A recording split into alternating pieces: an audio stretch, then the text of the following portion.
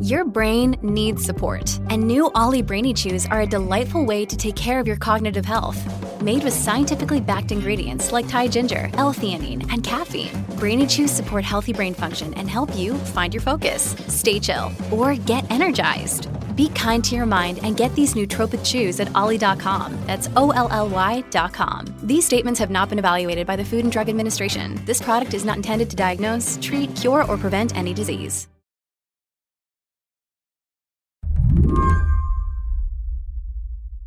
China Lee Hunter is not used to thinking a lot about schoolwork when she's doing her retail job at the Adidas store.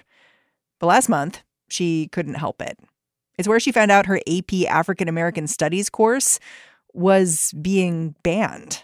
I was at work, long story short, and I was on break and I was scrolling through Instagram and I saw it on someone's story. And I kind of just tapped through stories. But when I saw bans, I was like, whoa, let me go back. China Lee is 17. She lives in Miami, Florida. It was Florida's governor, Ron DeSantis, who had decided to tinker with her course load.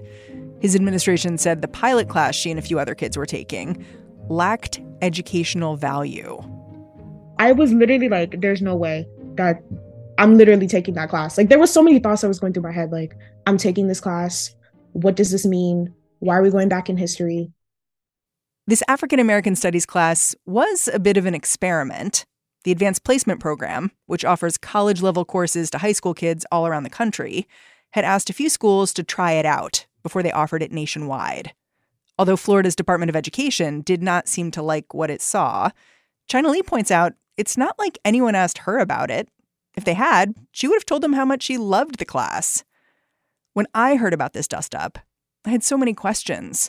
Like, what was it about this particular curriculum that offended Florida's educators so much that they stepped in mid-year? And for high schoolers like China Lee, was she just out a course credit? China Lee says that's not exactly how it worked.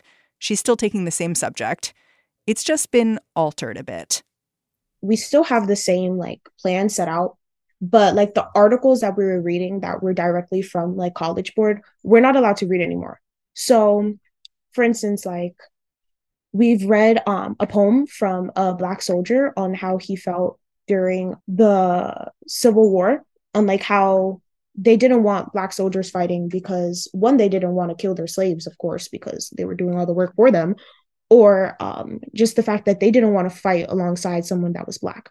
So having that firsthand information is taken away from us. So now it's just vague instead of more personal. While China Lee's teacher spent class time changing around her syllabus, China Lee and her friends decided to write letters to the governor. They have not worked up the nerve to send them in yet. So we asked China Lee to just tell us, what would she say to Governor DeSantis if she ran into him on the street? Well, if I'm being rude, I would say, what is your problem?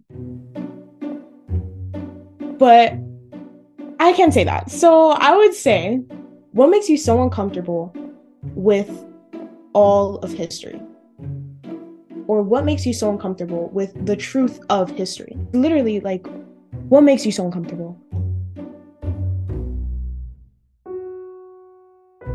Today on the show, public education is making a lot of politicians uncomfortable right now, and not just in Florida. It turns out that has implications for what all kids are learning. I'm Mary Harris. You're listening to What Next? Stick around. This episode is brought to you by Discover. When it comes to your finances, Discover wants you to know they are the credit card that is always there for you. With 24/7 U.S.-based live customer service, everyone has the option to talk to a real person anytime, day or night. Yep, that means no more waiting for, quote, normal business hours just to get a hold of someone. We are talking real service from real people whenever you need it. Get the customer service you deserve with Discover. Limitations apply. See terms at discover.com/creditcard. This is the story of the one. As a maintenance engineer, he hears things differently.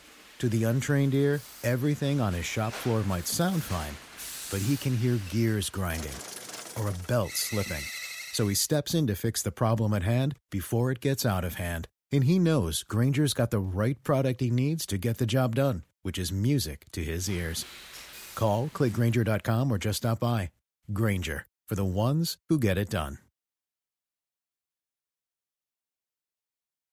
Like a lot of people, I heard about the fight over African American studies in Florida, and I thought, well, that sounds like Ron DeSantis being Ron DeSantis. After all, Florida's governor has made education into a major talking point, rejecting any historical information his administration thinks might make America's children feel bad about themselves and their country. But I called up Jeremy Young, a historian at PEN America, because he says what happened with his AP class is actually an indication of something bigger that's going on in public education. It's just that this larger conflict is most clearly visible in Florida with something like this advanced placement stunt. So I asked him to start at the beginning. He said he first heard about the AP program offering African American studies a few months back. And at the time, he was optimistic about it. It sounded like a really exciting new departure for the advanced placement program, which often focuses on courses that are universally offered in college core curricula, U.S. history, early mathematics courses, English literature, things of that sort. You're saying advanced placement's a little basic sometimes. Well, yes, because they want to make sure that the courses are going to be accepted and needed in every college in the country when they are transferred. Right. And to include African American studies, it's an acknowledgement of the fundamental importance of the field. Absolutely. So when did it become clear that things in Florida weren't going so great for this AP African American history course? You know, it was in some ways it wasn't shocking given other things that have happened in Florida around education in the recent past, but there was not any public warning that there was going to be an attack on this AP course or rejection of this AP course until it was rejected. You know, there was an article in the National Review quoting a letter from the State Department of Education declaring that the course, was not teaching legitimate history or content.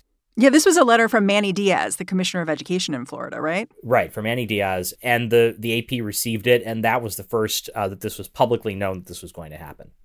Yeah, what was interesting to me about that letter from Diaz is that he cited specific academics in it. He called out Kimberly Crenshaw, who people may be familiar with. Some people say that she was one of the people to name critical race theory. He calls out Bell Hooks, who is a poet, feminist, Black scholar. I know who some of these people are.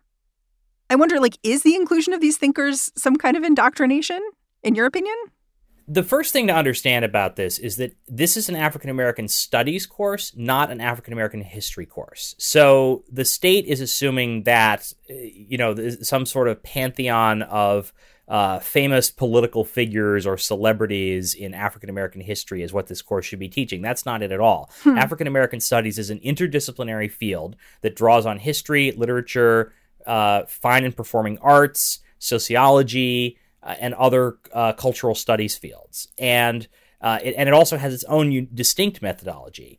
And these two figures, Kimberly Crenshaw, who coined the term and the concept of intersectionality, and Bell Hooks, the noted African-American feminist writer, these are two of the towering figures in the field of African-American studies. And to learn African-American studies is to survey the thought of prominent African-American thinkers, among other things.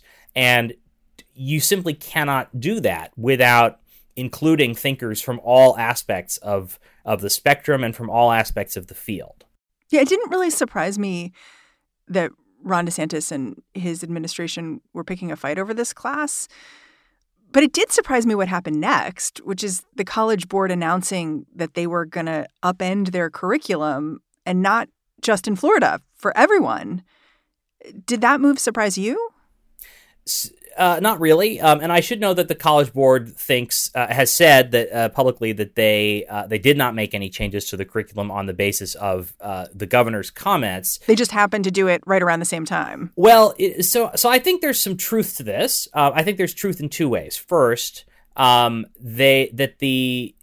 it is true that these are dense readings, as the College Board has claimed, that some students may find them difficult, but it beggars belief that they truly intended to eliminate all of the content areas that these readings focus on, because they have done that. They have eliminated the unit on queer theory. They have eliminated the unit on Black Lives Matter, not just the readings, but the entire unit.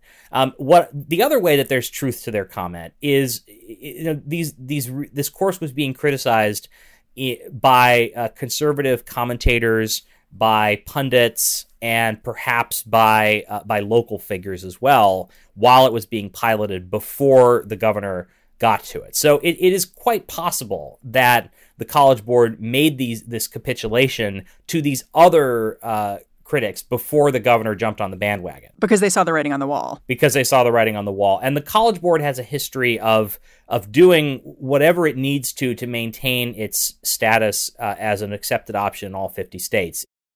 It turns out that before this back and forth over African American studies, the advanced placement program twisted itself in knots over U.S. history. This was back in 2014. Conservatives complained the course was not pro-American enough. Some states, like Oklahoma, considered rejecting the class entirely. And ultimately, the College Board responded to that criticism by adding a unit on American exceptionalism, which said only positive things about American history and culture. Whoa. So the College Board has never been shy about being willing to defend its position in these states, really almost no matter what capitulation they have to do to make that happen.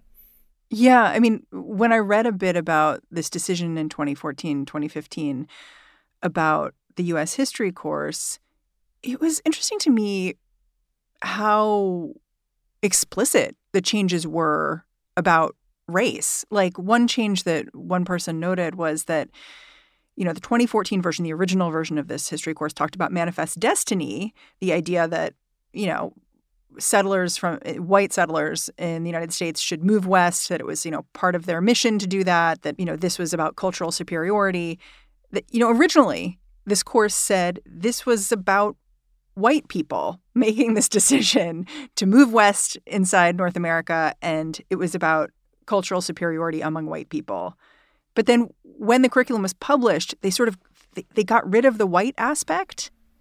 It always surprises me when critics of these curricula want to take the explicit mention of race out of these courses, because if you look at the historical documents, and I'm a U.S. historian by training, if you look at the historical documents from these periods, the white historical figures who were promoting concepts like manifest destiny were very open about the fact that they were doing it to promote what they would call the white race. You can find innumerable quotes from senators and governors and even presidents making exactly this argument. They weren't shy about it. It's not something that's being inserted later by historians. And yet there seems to be this squeamishness around talking about that fact when we talk about American history. I think the College Board censoring itself is so important here, because when I dug in, and I think this was some of your writing, where you noted that when states have tried to ban things like ethnic studies in the past, like Arizona tried to do this, there have been court rulings saying you can't do that. That's racist. That's motivated by racial animus. That's not allowed. And so a ban, like what Ron DeSantis was doing, you can potentially challenge that in court and flip it around. But if the College Board is censoring itself and responding to criticism and sort of watering down the curriculum, you don't get that opportunity to have that conversation and have a ruling on the other end. That's exactly right. And, that is the way that this educational censorship has tended to work. When a law censors content in a classroom, or when an elected official censors a course, as we've seen in this case, what happens is that the law is only infrequently enforced directly. We have seen some instances where some of these censorship laws have been enforced and have resulted in punishments for school districts or for teachers, but it's rare. What tends to happen instead is that the law creates a chilling effect on speech. The law because of its vagueness, because it's so unclear to teachers, to administrators, what exactly is being banned and why it's being banned, it leads them out of an abundance of caution and the prudent management of risk to censor themselves, and in the case of administrators, to censor the teachers who they supervise. And so it's not surprising to see the College Board fall prey to the same trap that many teachers are having to deal with. Jeremy Young wrote a whole report about these censorship laws last year. He calls them educational gag orders. These laws ban certain concepts, like so-called critical race theory, and they allow parents to sue if they feel a school is in violation of them. Jeremy's only found a few examples of parents or other interested parties bringing a school to court for what's going on in the classroom. But he worries that it doesn't take a whole lot of legal action for these rules to have a chilling effect. So the ultimate outcome of this is to silence teachers and silence classrooms. And there was a RAND report recently that came out that kind of boosted this because it surveyed thousands of teachers and principals and basically echoed this finding, said that teachers feel like they need to hold themselves back, and especially Black teachers, I guess because they feel more vulnerable. I'm not sure. That's absolutely right. The survey from the RAND Corporation found that over a quarter of teachers are self-censoring or being told to censor their content. The numbers are higher among social studies teachers, and they are higher among Black or African-American teachers in states that have passed educational gag order laws. There are 17 states where that's the case. So your state doesn't even need to have passed a gag order for the teachers to be censoring themselves. It just needs to be like in the ether the way it is. But then it's worse if you're somewhere where there is a law. That's right. And there was a remarkable quote in this report where a teacher said, the state told us that we had to we couldn't teach critical race theory. And none of us were. But now I'm afraid to teach Frederick Douglass because I don't think the people in my community know the difference between Black history and critical race theory. Oof. That's just a heartbreaking comment. And I think it really underscores the real effect of these laws, which is not to ban this concept that is not being taught in K through 12 classrooms, but instead to silence all sorts of teaching about African American history, slavery, racism, and gender and sexuality. Something that stood out to me about the RAND report that we talked about, that survey of teachers, is that one of the things they asked in this survey was about whether teachers and principals thought structural racism existed. And a healthy majority of teachers and principals did think structural racism existed. And that stood out to me because I think that's something that the Ron DeSantis's of the world would strongly disagree with.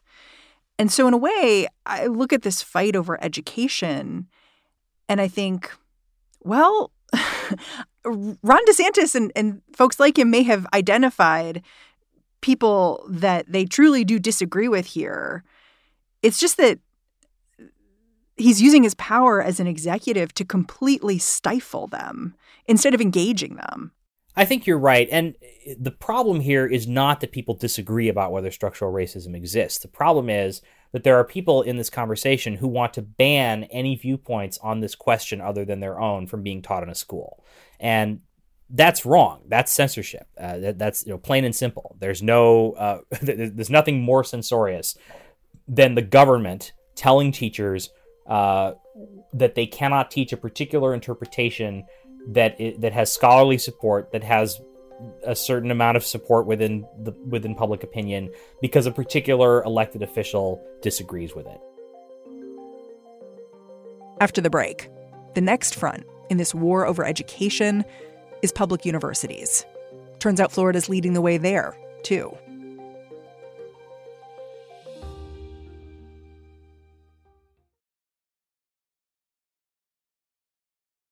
Jeremy Young says Florida's war over education is now spilling over to higher ed. Last month, Governor DeSantis proposed a slate of legislation putting new restrictions on public colleges and universities. These laws would give the state more control both over what gets taught at state schools and who gets hired there, deprioritizing majors deemed to have a political agenda. They'd also make it easier to get rid of faculty tenure. The state would be able to tinker with a university mission statement and forbid the use of school funds to support any activities related to diversity and inclusion or critical race theory. Jeremy has called these proposed rules the most draconian restrictions on public higher education institutions in the U.S. And in fact, I might even go farther than that. It's possible, although we haven't seen the legislative text yet, that these proposals, when introduced and or adopted, would be the most draconian restrictions on higher education in American history. Whoa. These previous laws that we've been talking about, they restrict classroom instruction. What the governor has proposed goes beyond that level of censorship to censor entire institutions and to take away the autonomy of higher education, of public higher education institutions. You know, the rhetoric that's used in changing curriculum and banning books for K through 12 students, it's often about parental rights and topics being too complicated for kids. What is the reasoning for these kinds of changes in higher education, where you're looking at adults who are being educated? Well, we have occasionally seen the parental rights argument even in higher education. There was a case a few months ago at Valdosta State University in Georgia where a parent complained to a dean about a biology lecture on gender and said that, as a parent, he didn't want his tuition dollars going to pay for this lecture, and the dean shut the lecture down. It's a horrible case, but it is rare, at least for now. So primarily the argument that's being made is that these students are being indoctrinated by their liberal professors. Even though they're adults, they're being fed a bill of goods. They're being fed information that is one-sided, that is unfair, and essentially being shaped to hate America. Now, this is completely false in a number of ways. For one thing, there have been a number of excellent studies, including a study that just came out this week in the University of Wisconsin system, demonstrating that conservative students do not particularly feel indoctrinated by their liberal teachers, that when they do feel uncomfortable, it is usually with their liberal peers, and it's usually outside of class. Which does, of course, suggest there's a problem, but that problem doesn't really have much to do with the faculty. It has to do with the campus culture and climate, which is more of a university staff or administrative issue. And it's not just Florida, right? Like Lieutenant Governor Dan Patrick in Texas is, urging the legislature to end tenure for university hires, sort of in a similar way to what's happening here. Like, this is something that may go beyond Ron DeSantis. Yes, I think everyone is waiting to see what the legislative text will look like, but I would not be surprised at all to see these proposals. First of all, I think they will pass in Florida. I think they will be introduced in other states, and they will pass in some other states as well. And it's important for advocates of free expression and of higher education to realize that there is a window right now to lay the groundwork to combat these proposals in other states. But the groundwork has to be laid now, because otherwise we are looking at an America that is split between states that allow free and open education in the higher education sphere and states that don't. States where higher education is run by political operatives and politically appointed figures or elected figures, and that outright bans departments, majors, and ideas that those leaders don't like. And to have politicians and government authorities writing college mission statements, deciding what college majors should be prioritized and deprioritized, closing departments, that is the end of higher education as we know it. Studies have shown that students tend not to change their opinions to become more liberal just because they attend college or more conservative, that they, essentially don't really change their views very much in college at all. Instead, what they do is they become more aware and understanding and tolerant of people who have views different from theirs. So the goal of exposing them to these ideas is not to change how they think. It's to change how they understand others and how much they can identify with other people. It's to teach empathy, intellectual empathy. I'm so glad you said that, because I feel like part of the problem I see with this effort to stifle what topics are allowed on public college campuses is that it runs the risk of deepening divides in this country. And I say that because if the only place you can learn about critical race theory is some expensive elite institution, it's going to warp the way whole pockets of the country understand themselves and each other. That's absolutely true. College is one of the last bastions of free expression in this country. It is one of the only places that you can go and meet many people who think differently from you, who have different backgrounds from you, who have different experiences from you, and encounter them on an equal footing in an environment of free inquiry and knowledge. And without that ability, which is exactly what is being attacked here, what is being targeted here, without that ability to learn from one another and to communicate with one another openly, we will simply sink further and further into our partisan divides, and we will know less and less about each other. So ultimately, this is an attack not just on colleges, not just on free expression, but on democracy itself. Because the people who are being denied this education in higher education right now are the people who are going to grow up and become voters and leaders and determine the future of our society. And if they lack the ability to understand people different from themselves, they will make different decisions from the decisions they would have otherwise made. Jeremy, thanks for coming on the show. I'm really grateful for your time. Thanks so much for having me. Jeremy Young is the Senior Manager of Free Expression and Education at PEN America.